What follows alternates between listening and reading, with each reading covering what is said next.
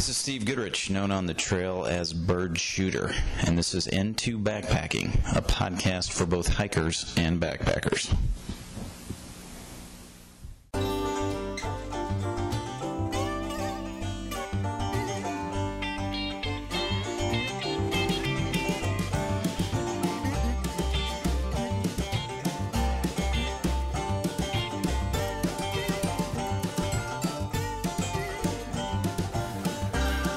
This is Bird Shooter. Welcome to the show and episode number 38. Tonight we discuss a trail that is not on the radar of most North Americans, but it has moved to the top of my list of trails to hike, and that is thanks to a film I recently saw on YouTube titled Distant North. The movie documents the thru hike of a young couple named Theo and Bee who walked 273 miles on the Kungsleden, which they hiked north to south in the Arctic of northern Sweden.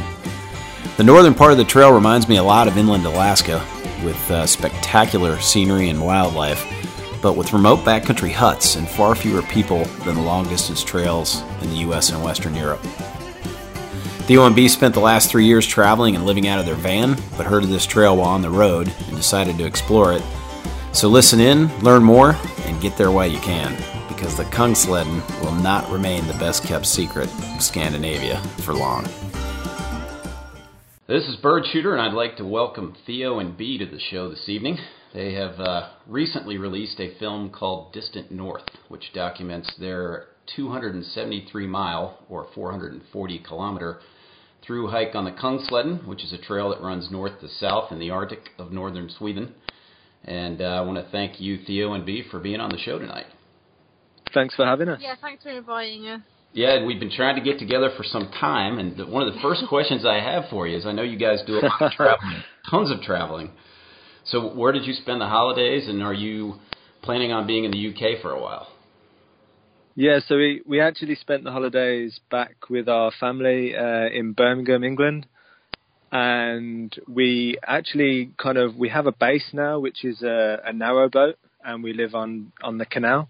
So yeah, we're kind of an hour or so away from Birmingham, so that's our base, and then we have a camper van as well, and we use that to go off hiking all the time and kind of do different projects and travel around. Yeah, and you guys have been traveling pretty much consistently for how long now? Multiple years, I take it. Yeah, nearly 3 years. I think we've been traveling and doing a lot more outdoorsy stuff than we were beforehand. That started in 2014 when we moved into a van for a year and a half in Europe and Scotland, and that kind of then led us. We kind of went onto the Kungsleden after doing the van, and then into the narrowboat. So we've kind of just done a really crazy 3 years, really. Yeah, so I think we did 23 countries in Europe in our van, maybe more, but yeah, we've seen a lot, and it's been amazing. Yeah, and now I remember in your show, in your movie, Distant North, you met a couple named Cody and Justina. Did you know about the Kungsleden before you met them? So yeah, we knew nothing about the Kungsleden before we met Cody and Justina. Basically, we met them in the Lofoten Islands, which was one of our favourite places in northern Norway. In northern Norway, it was one of our favourite places that we've been to ever. And we hung around that area for a kind of long while, maybe, I don't know, a month or so, maybe more, 2 months? 2 months. Yeah, so maybe 2 months in the van, and basically until the weather got so bad that it forced us to leave. Everything started freezing up in the van. But basically, cut a long story short, Cody was in the Lofoten Islands, and I'd been reading his ebooks, because he produces ebooks of kind of hiking guides and stuff. So I reached out to him on Twitter and said how much I liked his guides, and he said, "Oh, I'm nearby. I'll come and say hello." And I think 15 minutes later, he knocked on the van, and kind of that was it. A friendship was struck up, and yeah. And it was when we went to meet him 6 months or so later. He'd moved to Germany, and we got chatting about the Kungsleden for the second time. And kind of decided to all do it together a few months later. So that's how it all kind of came about, really. Yeah, because him and Justina they'd actually done it a kind of a small section before on skis. So yeah, they already had experience of the trail, but we knew nothing. Gotcha. So I wasn't sure how much time elapsed, but it wasn't like 1 week later you were on the Kungsleden. You actually had 6 months to get ready, right? No. Well, when we decided to all do the Kungsleden, that was in, I think it was May, and then we hit the trail in September. So we then went off back to the UK end of May and straight to Scotland until September, where we did a lot of training there, which was like pretty much the perfect environment really to get used to Sweden and packing bags and carrying that sort of stuff around and just like walking long distances in just fairly grim weather at some points in Scotland. So it was ideal really. Yeah, we thought where's got bad weather and where's good. Let's go to Not Scotland. that it was always bad in Sweden, but they kind of got similar weather. Yeah, and I mean, I noticed in your videos you guys do a lot of hiking. Had you ever hiked that far at one time before?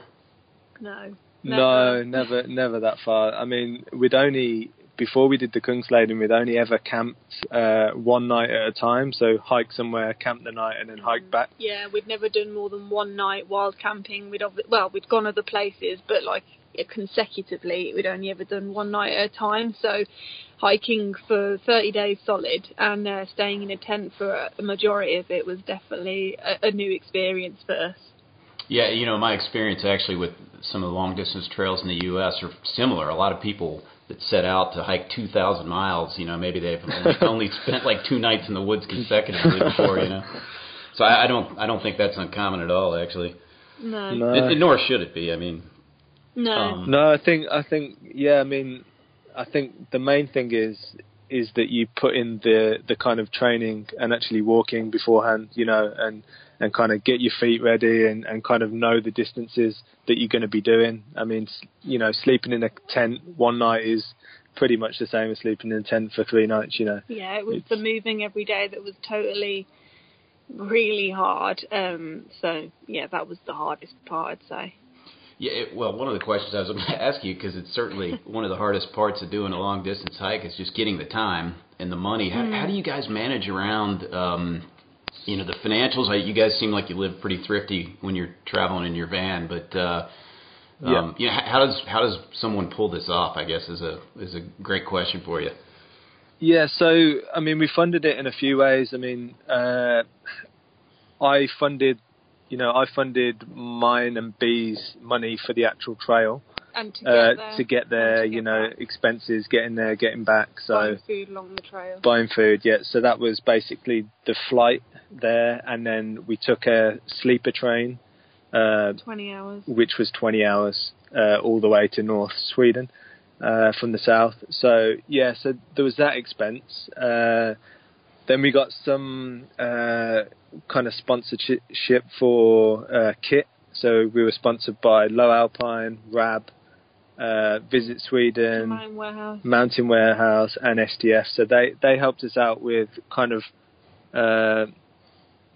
gear, and also we had a lot of gear already, but they updated us with some updated gear, and we got to try out some new packs from Low Alpine, which were amazing. RAB gave us some really nice sleeping bags. So yeah, basically they helped us out that way, and also STF they gave us free entry into the any cabin that we wanted to use along the way. That was their cabins. Yeah, and also their own, because on a certain amount of the lakes they have their own private boat service. So those ones we had payment covered for on those as well, but not all boats on the lakes across the Kungsleden are STF. There are about 2, I think it is, that are private that you have to pay for. Gotcha. So yeah, we had some corporate sponsors that kind of way, and then we were just kind of like, okay, we want to make the film. That's the whole point. No one's really done it before, the full thing, and into a proper feature-length documentary. The information is very hard to get on the Kungsleden. It's all in either German or Swedish. So, if you don't speak their languages, it's very difficult. So we wanted to kind of change that and give people an idea of what they were going to see along the way and what they were getting into. You did a great job with it. Thank you. And then the last thing was we ran a Kickstarter campaign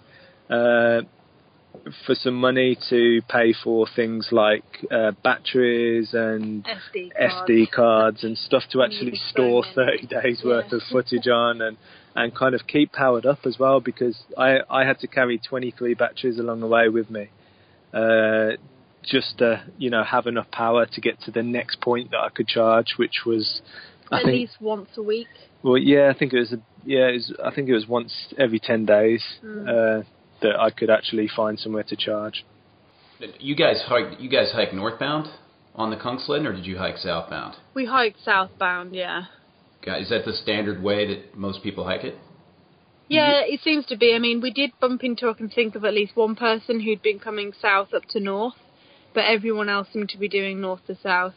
We were talking about finances earlier. What is, and you're probably going to give me in pounds, but what does it typically cost in this day and age to hike the Kungsleden? Once you get there, because obviously transportation would be a big expense for a lot of folks.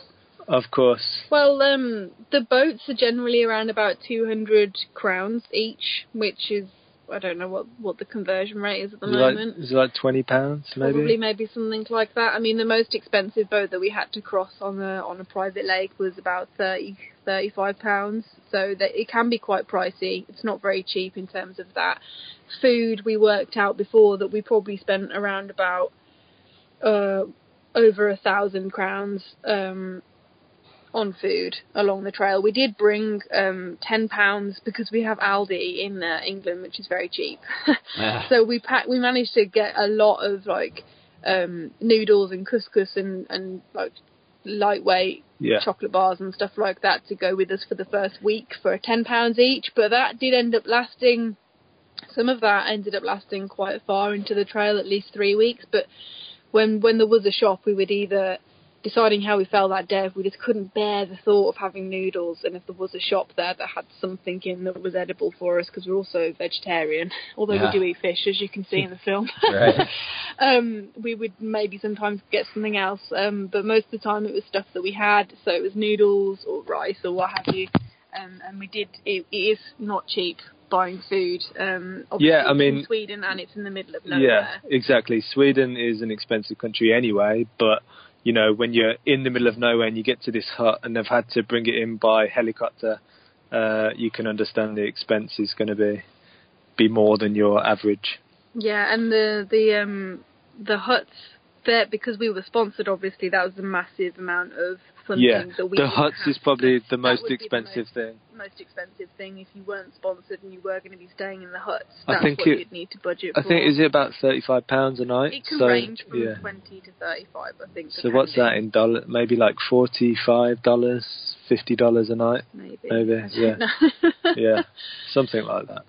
Yeah, so I've done some backpacking in Norway, and it was my first real experience. With the sort of Scandinavian hut system. But I was first of all, I was shocked how they're really nice huts, and then that they actually had food in them. I couldn't believe that they were stocked.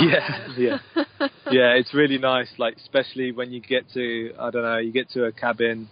And you've been hiking all day, and you can even just something like a fizzy drink or something like that is just amazing to, because obviously you can't be carrying cans of fizzy drink with you No, definitely not when you're like 2 weeks in. Like you're not going to be able to carry things like that from the beginning. So if you can stumble across something like that in one of the shops that might be open along the way in one of the cabins, because bearing in mind the cabin's shut halfway through our trail. So the shops also shut with it, so that kind of, we lost out on that luxury after the 2 weeks on the trail, which was a shame. So that's why in the first 2 weeks we really made the most out of having access to the shops that were along the trail in the cabins. And also because we were so late in the year, all the cabins were shutting down, so they were selling off all their food, what they had left, so we could get a few bargains here and there. Yeah. So that was a question I had for you. Is there? I guess there's obviously a season, and it's probably early summer through mid-fall. Is that it? Yeah, I mean the cabins. I think most people do it in August, don't they? Most people do it August and then finish by early September, it seemed, because the trail did really thin out once we got past about Soltaluokta. That was about 10 days in, so around about the 10th of September. What was I going to say? I've just totally forgot. Oh yeah. Basically, it's a bit of a funny system because the cabins, when they close for the season, they don't all close on the same day. So there's like kind of a staggered or different dates for every single cabin. So you kind of have to be on the ball knowing which ones are going to be open and which are going to be shut. I mean, some shut as early as I think it was the 13th, and then others would shut up to about the 22nd or 23rd or something of September.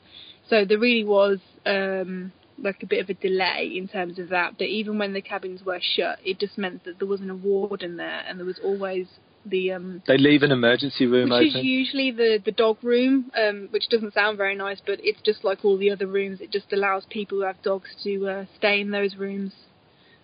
So yeah, it's just one room with a wood burner and and a really nice. Couple of bunk beds or a bunk bed and it's really cool. It's what you need. But yeah, even Visit Sweden were very worried about our timings, and they even said they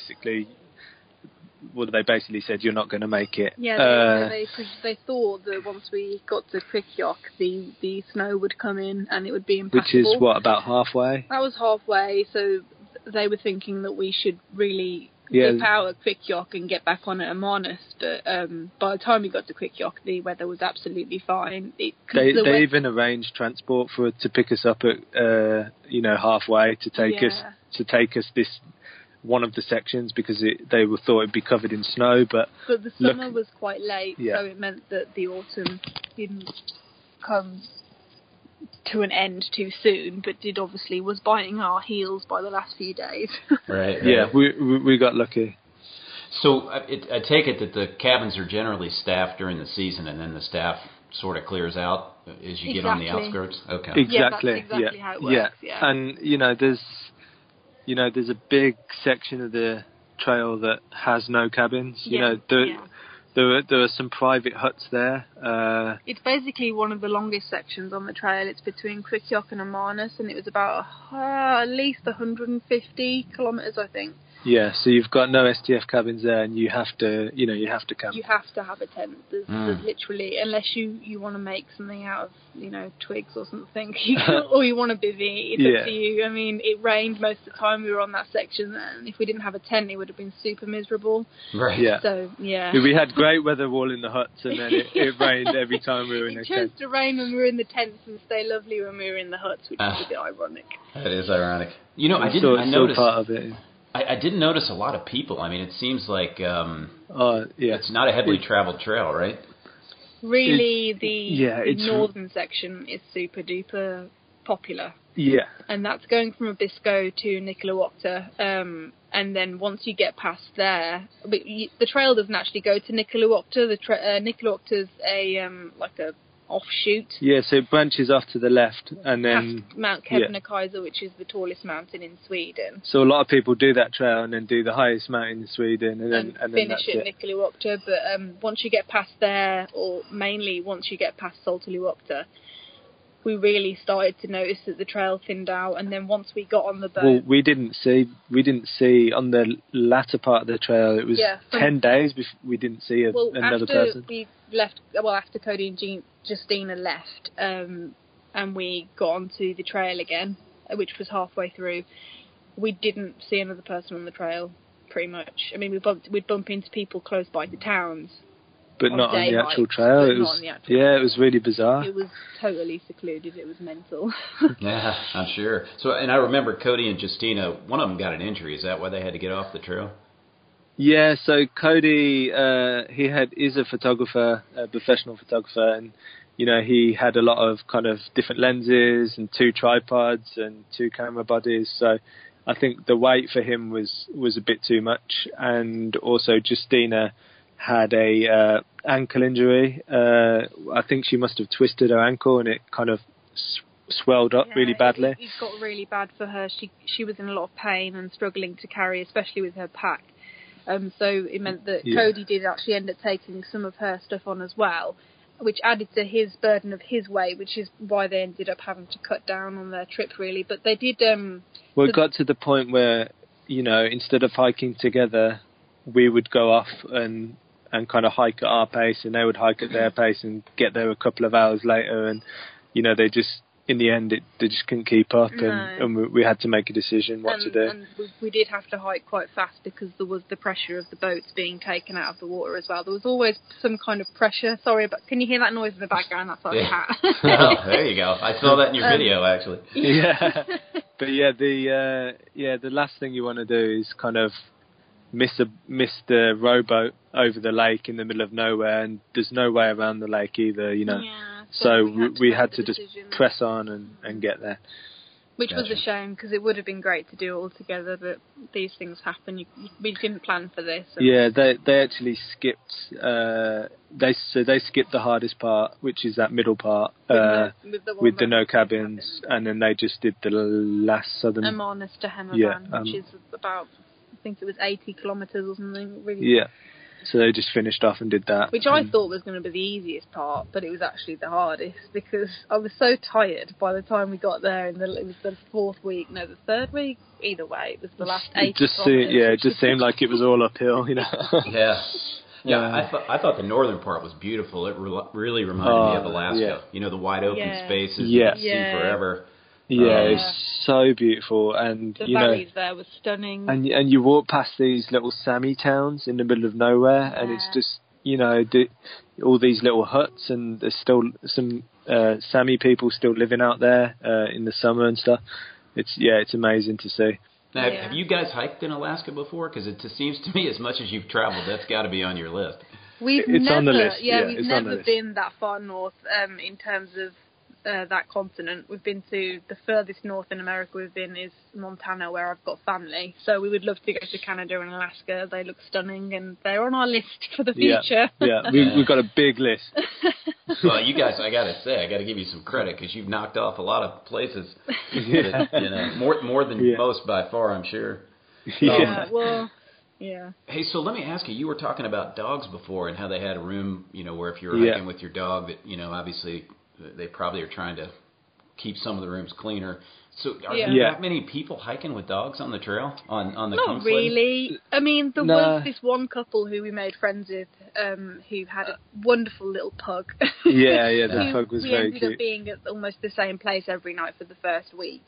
So that was a dog that we saw regularly in the first week. But every time we were in the dog room, there was no dogs. No, I mean, we were in a dog room a few times before the huts even closed, and there wasn't a dog there. So, I mean, other than the pug, we didn't see. I think I saw maybe one other dog, but there really wasn't that many, considering they have a room dedicated. They're very lucky. Yeah. Yes. Yeah, I mean, on the Appalachian Trail, you'll see a lot, of long-distance hikers that are hiking with dogs, and that's why I was curious. Yeah. But, so the huts, I mean, I think I recall at one point you guys had to call ahead and make a reservation. They do get booked up. You can't just definitely count on them, right? That was for a boat. No, that was also for the hostel as well. Oh, the hostel. Oh, okay, cool. The hostel, so they have like the mountain stations. So this wasn't a mountain station though. The hostel in Yakvik that was fully booked. Oh, okay, the private place. This was basically you can't book the FTF cabins. They're basically first come first serve, and if there's no room, they'll still make room for you. They'll put a bed on the floor and you can sleep on there. No one gets turned away from there. But the place where we called and it was fully booked, that was actually a private hostel, which was the only place to stay in this one town. The first town we came across in about, I don't know, was it 5 days? And it was when your ear infection was properly raging. And we all it was a nightmare. Our gear was soaking wet because we'd just been in downpour and like boggy landscapes for days, and even our tent had ended up getting wet inside because we were having to pack it up wet every day, get it out wet in the rain. It just had no chance. And then we really needed to stay somewhere, and it was fully booked, and that was just heartbreaking because we just thought, how can this place in the middle of nowhere in end of September be full? What are we going to do? But the guy was so kind. He happened to have a little cabin just around the corner from his house that he actually let us stay in with this German guy who we also met at the hostel, who turned up on the wrong day like us and found it full. So that was the only time that we were kind of a little bit stuffed, but thankfully we all worked out well in the end. Yeah, I was actually really impressed with the number of times that you guys were able to charge cell phones and batteries. I mean, how are these remote cabins powered? Are they powered by solar power? Well, that's the thing, yeah. So all of the all of the STF cabins, they don't have any power. No. It's just literally as basic as there's just a wood burner. Yeah. That's it. And candles for light. Candles for light. There's no. Yeah, they do have gas hobs. Yeah, they have gas hobs for cooking, but the wardens, they have their own little separate hut usually with a solar, because they live in there and they need kind of emergency information like weather and phone and stuff. So they have a little solar panel, but you can't use that for them. So I could only charge every time I got to a mountain station, and that was every 7 to 10 days. Yeah. So, gotcha. Yeah, do I remember one of those huts had like a sauna in it, or was that one that was close to the town? A fair few of them have. The Scandinavians love their saunas. Oh man, they know how to make hiking enjoyable, surely. But no, the thing is, with the STF, it was like with the shops in their little cabins. When the wardens were there and it was open during the season, the ones that had shops and the ones that had saunas, anyone could go and use them, which was just absolutely amazing to be able to just sit in a nice warm room. Yeah, I mean, if you've not had a shower for a week, and you get to one of the cabins with a sauna, and there's hot water you can wash in and stuff. So that's that brilliant. was really cool. But obviously, once the moment the cabin shut, we didn't have access to them anymore, which is always a bit bad. Yeah, you have to just crank up the wood burner and get our own sauna going. Yeah, no, that looks pretty sweet. Now, are you guys able to get cell reception most of the time, or not very often when you're on that trail? No, I think we got cell reception twice in 30 days. Oh wow, okay. Yeah, that was obviously during when we were in the middle of nowhere. But at the mountain stations, they would have, if there wasn't cell reception, they could have Wi-Fi most of the time. I think most of them had it. The mountain stations. So the mountain stations, there were Saltiluokta. What was the next one? Quickjok. Yeah.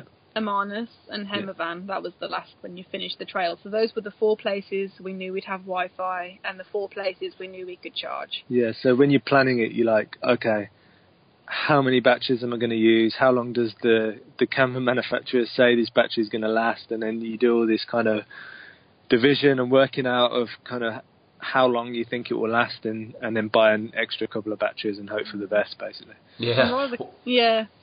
Yeah, I mean, that's actually a good point because, a lot of people, they go out and they do these long-distance trails and they're just hiking. But, to some degree, you're setting shots up. I mean, you're charging batteries. I mean, that has to add an element of just a lot of extra work to the whole event, right?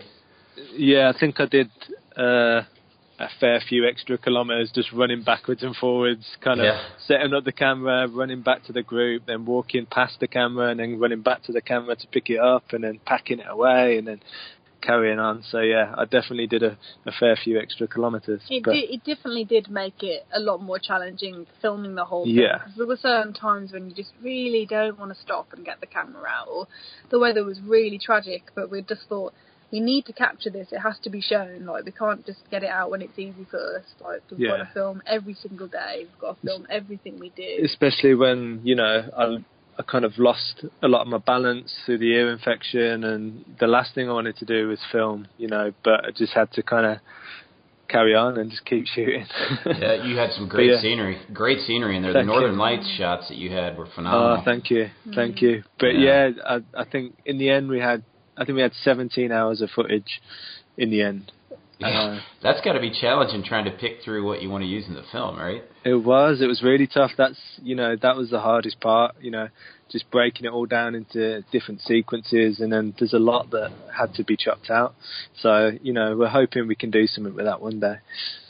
Yeah, and you had some great shots of wildlife too. The reindeer, the grizzly bear. Was that the first time you'd seen those animals? Yeah, so, I mean, I think we've seen moose before. Did we see moose in Norway? No, we'd never seen moose before. We'd never seen moose before? I don't think so. I think we might have seen moose in America. Yeah, so we've seen moose. Oh, we've seen moose in America. Yeah, so we've seen moose in the US, and then, but never in Europe. So that was really cool. Reindeer we'd seen once when we were driving up to the Arctic Circle the year before in the van. but yeah, just one at the side of the road. Yeah, we were like, is that real? Yeah, one, and then we see like thousands of reindeers. It was just incredible.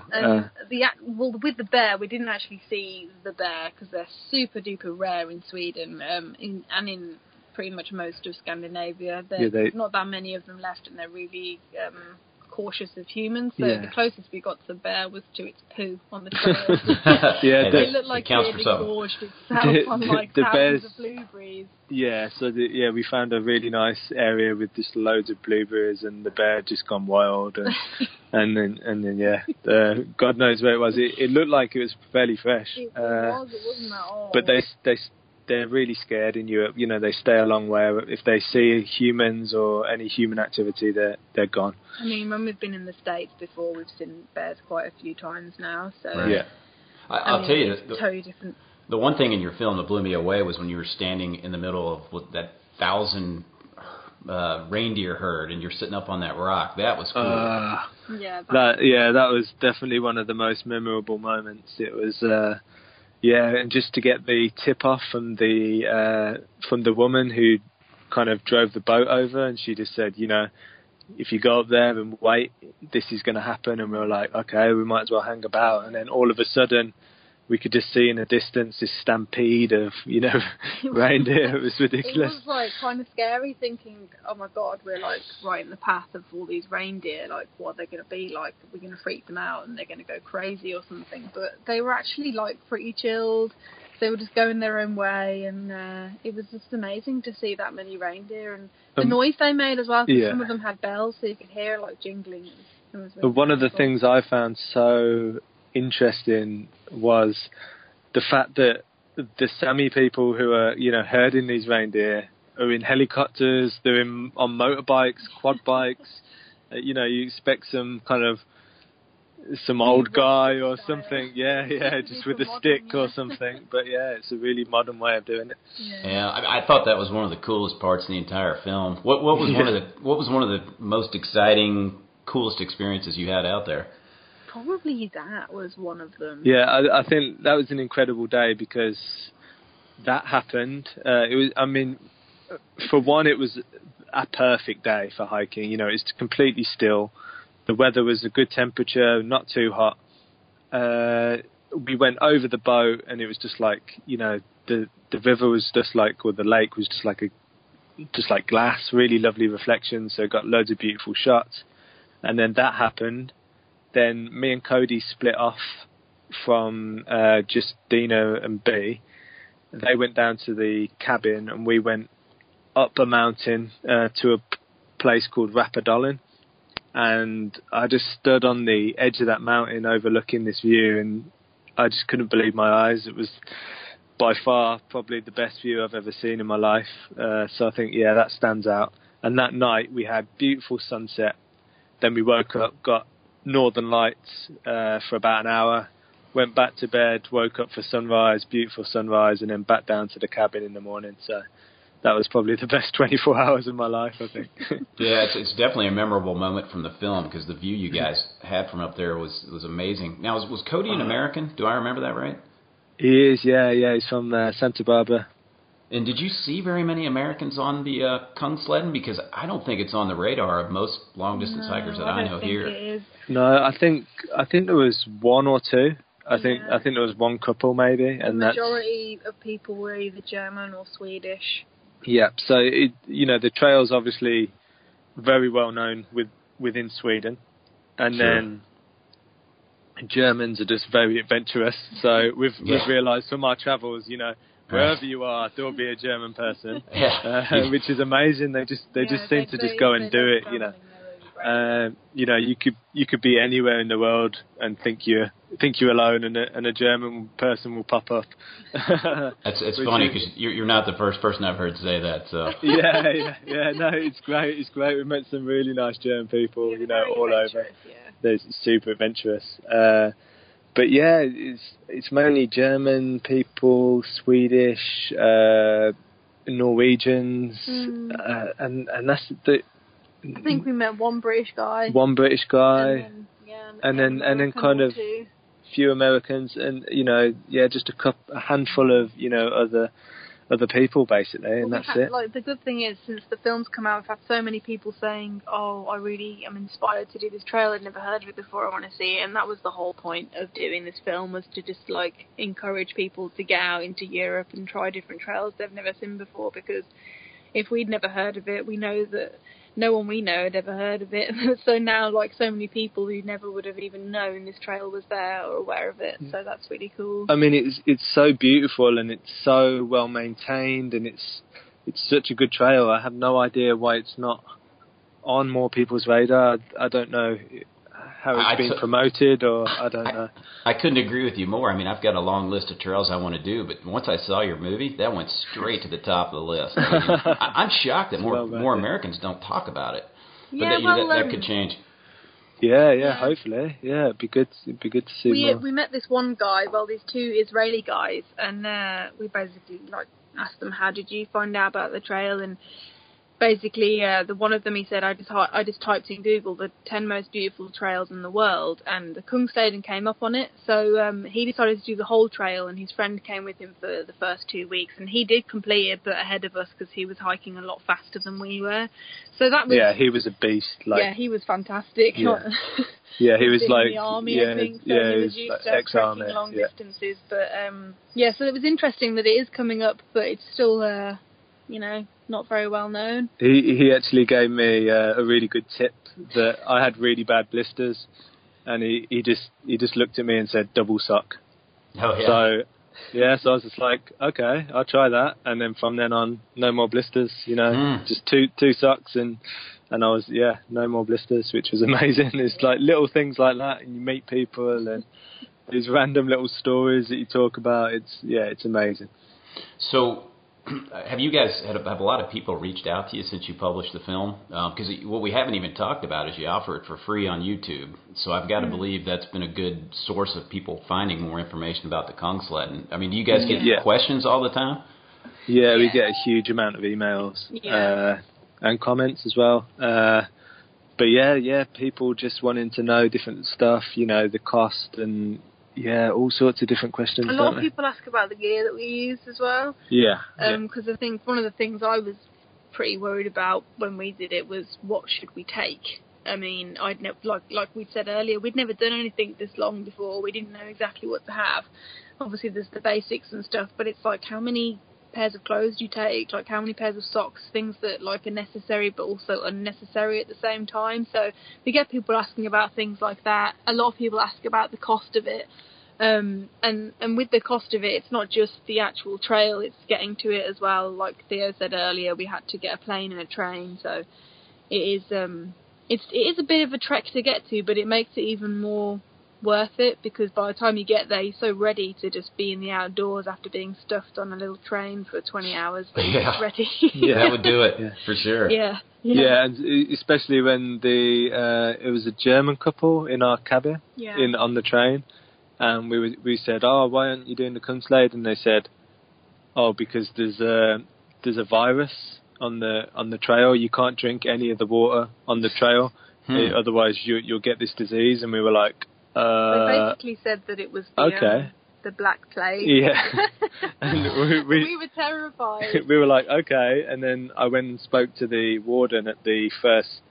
The Abisko of the mountain station there, who we had to go and speak to sort out our pass for the cabins, and he was like, I don't know what you're talking about. The water's the most freshest water. You can drink anything. Yeah. And that is why it's such a unique trail for me, because a lot of trails, as you know, you have to filter the water, whereas on the Kungsleden, you have a river every probably 15 minutes, and there's water everywhere. You can drink anything, and it's the most, it's the tastiest water ever. Yeah. Now, did you guys treat your water, or did you just drink it straight from the source? No, just drink it straight. Yeah. A lot of people don't even carry actual water bottles. They just carry a cup.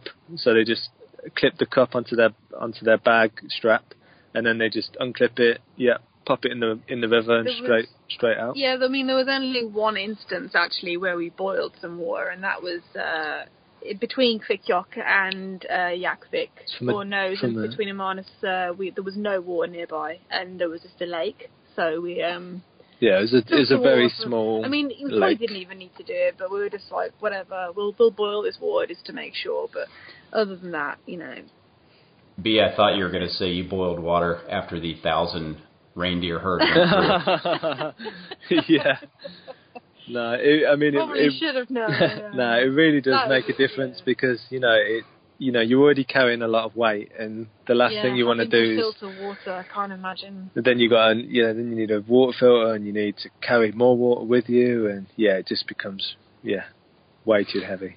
So Theo, this is actually a good time for me to ask this question. I know you got an ear infection, and you look very much in pain during the film. What do you do if you get sick in the middle of essentially nowhere? There's no doctors anywhere close, right? Yeah, there's no one. So you're on your own basically. When we got to one of the little towns, we asked the woman at one of the accommodation that we were staying in, and I said, is there a doctor? And she just kind of looked at me and smiled and basically said, yeah, don't be silly.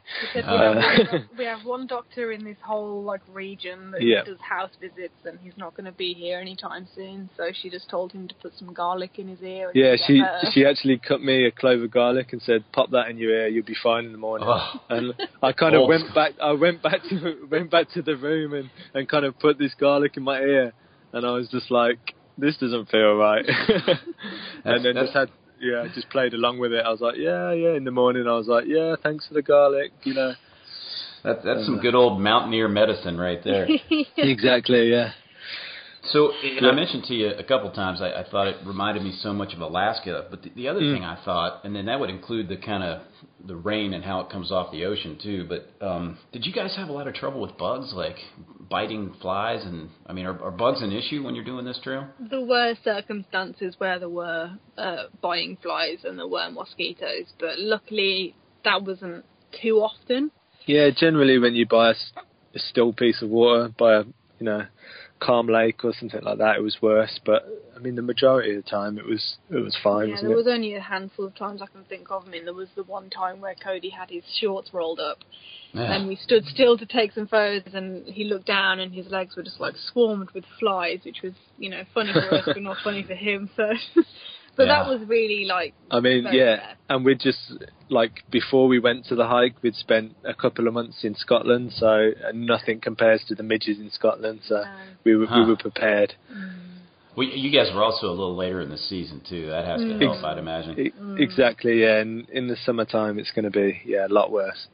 Right. Now, did you guys have a favorite stop on the trip? A favorite cabin or little town or place that you really liked? In terms of cabins, we had a couple when it was completely shut. All the cabins were shut. We had some amazing cabins to ourselves, didn't we? Yeah. It's just, you're in the middle of nowhere and you just chop some wood, get the fire on, and, there's no one about. You've not seen anyone for however many days, and it just, you just can really connect. I did really like the cabin at Axt. It was the night that you and Cody had gone off. Yeah, and me and Justina stayed there, and you met us the next day. That was in a really nice positioning overlooking the lake, and then there was Rappadollin to the right. Yeah, it was just really sunny that day, and it was just wonderful to just sit out in the sun, and we had a rest day. It was fabulous. Yeah, that mountain, Rappadollin, it's kind of overlooking all of these kind of streams and rivers all merging into one, and it just looks incredible, and the trees line all the rivers as well, so it gives this kind of 3D effect. So that's definitely my favourite place. I just wish I had a camera drone with me to get some shots, because that would have just blown my mind. Yeah, I saw it looks like you've been putting your drone to use lately, because I was looking at your videos from Portugal, and that was really cool how you had the drone following the van. Is that some technology where the drone can follow the remote control? I can't get enough of the drone at the moment. Basically, B just drives and I sit in the passenger seat and just kind of try and fly it my best I can following. Does it have the tracker on it? It does have a kind of mode on there, like a tracking mode, but I've not tried it, to be honest. I imagine it would possibly be too fast, the van, to actually track it, but I don't know. I'll have to try it. Yeah, I thought that was super cool, by the way, and we ought to probably tell the listeners that, you know, you've made this great movie about the Kungsleden Distant North, but you also, I mean, you guys are making videos all the time, little short videos. Yeah. So they definitely would probably enjoy seeing some of those. Do you want to give a quick plug to your website? Yeah, I mean, we have a website that's vdubvanlife.com, but all of our videos are on our YouTube channel, which is the same. It's just type in VDub Van Life, and you'll find us there. We've got quite a lot of videos on our channel now, probably about 70 or 80, so if you've got some time to watch anything and you're bored, well, give us a watch. Yeah, we got so much new content coming out, and so many new projects that are hopefully going to evolve, and we're gonna do many new things this year. Yeah, we're not just about, I mean, the name is VDub Van Life, but we're not just about vans. Obviously, we've got a hiking documentary, we've got just kind of things that we just do, we've got travels on there, tour videos of like vans and stuff. So and obviously the boat now, and obviously our boat. Yeah, we're going to be doing some videos of our boat too. So now it's finally nearly finished. Well, once I saw your movie about the Kungsleden, I obviously, you know, was following you through your travels in Europe, and you guys have covered some serious distance. You've explored a lot of cool places. Yeah. Well, the reason for the boat is that we came back to England and after the Kungsleden, and we didn't have anywhere. We didn't have anywhere to live, basically. We were staying with Theo's parents for a few weeks, and obviously when you're in your mid-20s, you don't want to be living at home anymore. So plus we've been living in a van for so long, we're used to our own minimal, tiny space. So I just wanted that cabin feel. Yeah, and Theo is obsessed with cabins. I wish you could see his face. He's obsessed with them. So I love different cabins and different wood burners, and you know, Our boat is a cabin, basically. So the only way I could figure out how can I get a cabin in the UK, it's very difficult to build your own. If you get some land, you know, there's lots of planning permission you have to go through, and it's nearly impossible. So the best way to do it is on water, and you know, narrow boats are basically floating cabins, so that's the direction we went in. Yeah, that makes sense. No, I've actually got a cabin in northern Canada, and believe me, wow, amazing. I can relate to your passion. Yeah, we go up there fishing every year. Oh, that's cool. But, so good. Yeah. So, I mean, with all the travels that you guys have done, what's next on your list? What's on the horizon for you?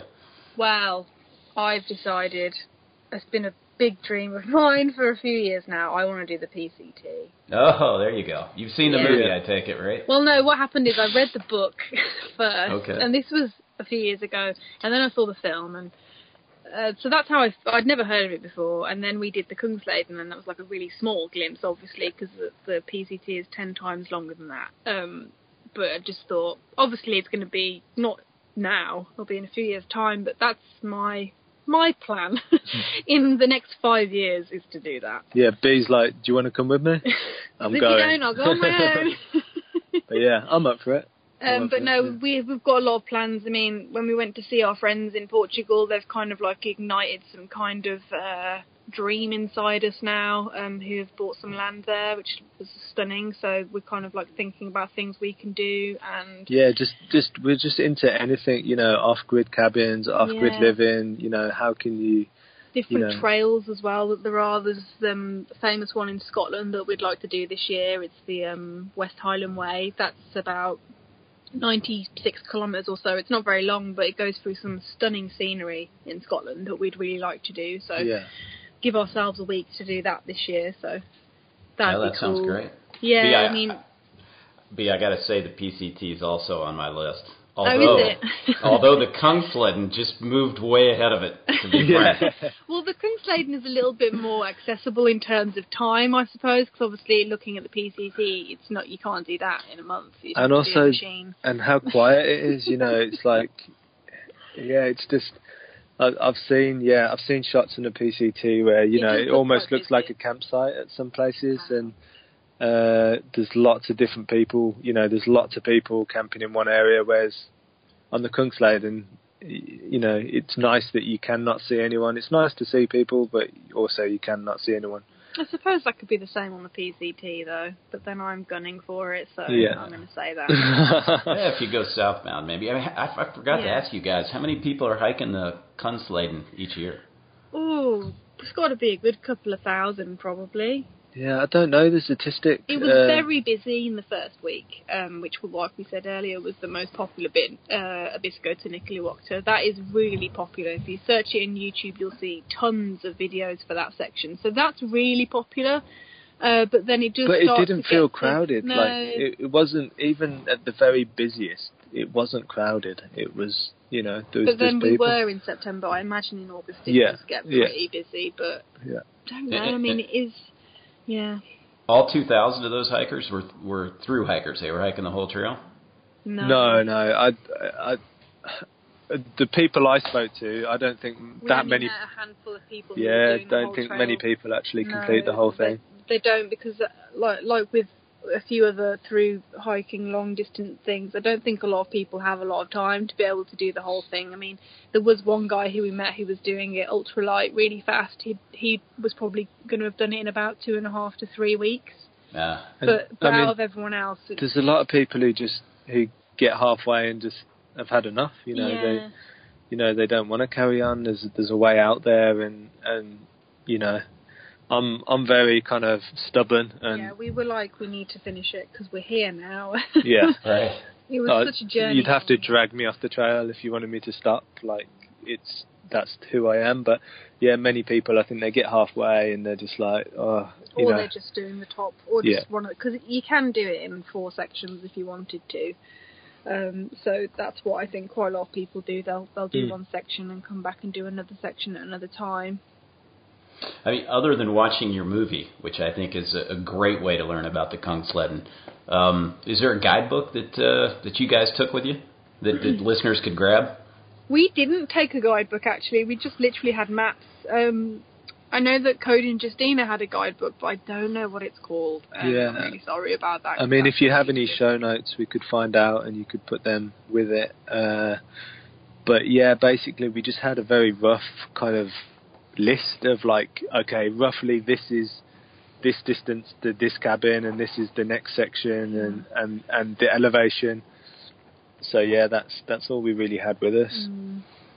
Gotcha. Well, let me ask you 2 final questions to aid the listeners on possibly doing this hike. How was the Kungsleden exactly like you thought it would be, and how was it totally different?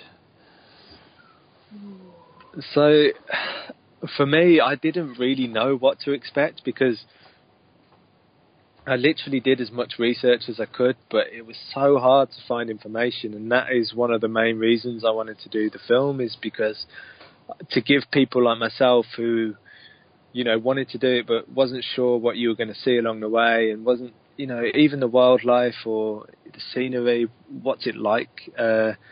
So I didn't really have much of a picture in my head of what it would be like, apart from some of the photos I'd seen that Cody had took before.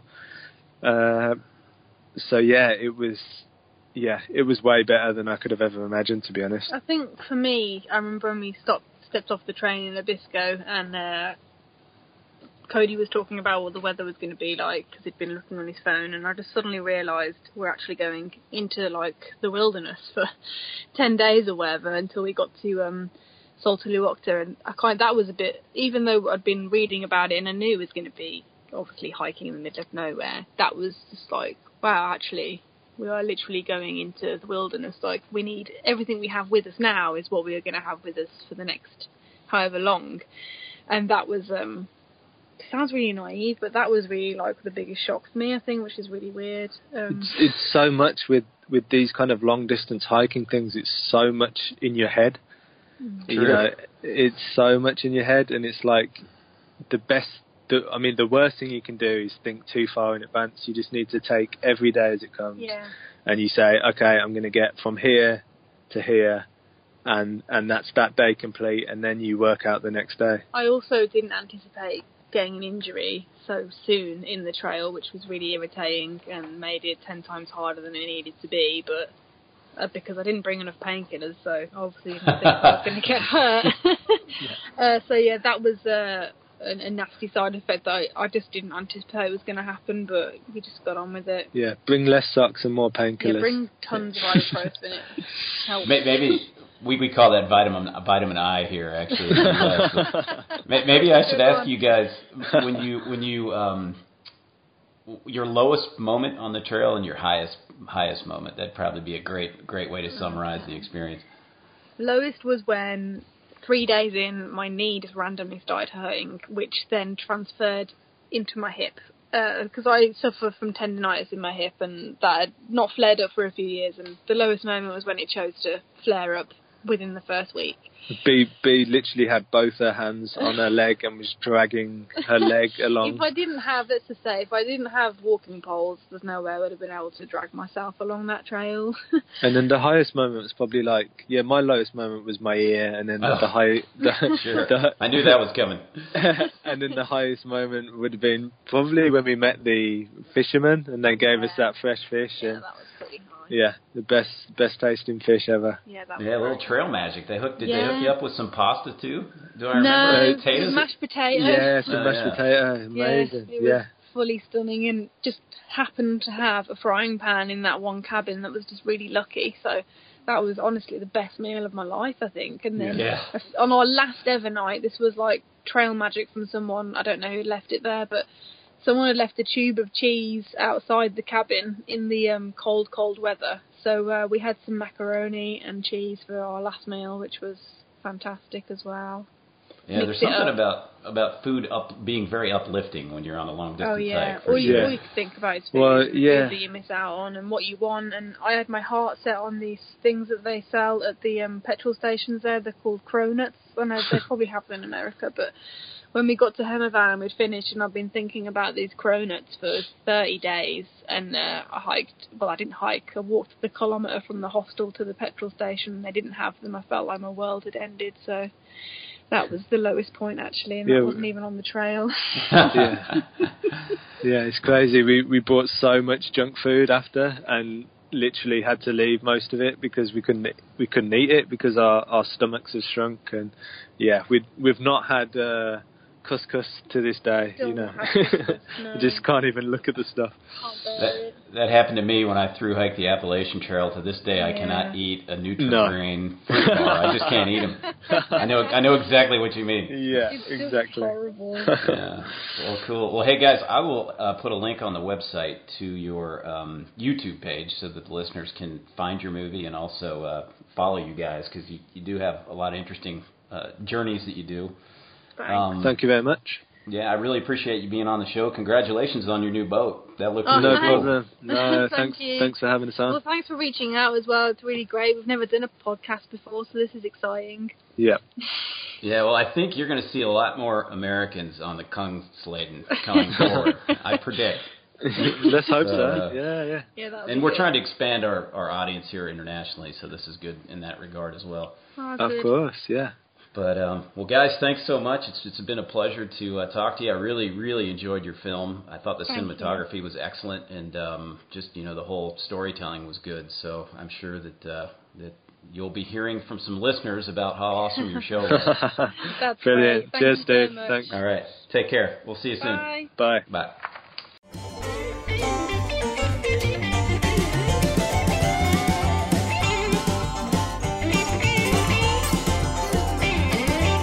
Thank you for listening to the Into Backpacking podcast. This is your host, Bird Shooter, wishing you the best for your travels on the trail. To subscribe to this show, visit iTunes, Stitcher, Google Play, or your favorite podcast app, and give us a thumbs up or a positive comment while you're there. You can also download shows directly from intobackpacking.com.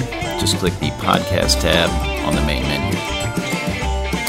Music for this show was provided by Jairus under a Creative Commons license and is titled Hillbilly Anarchy.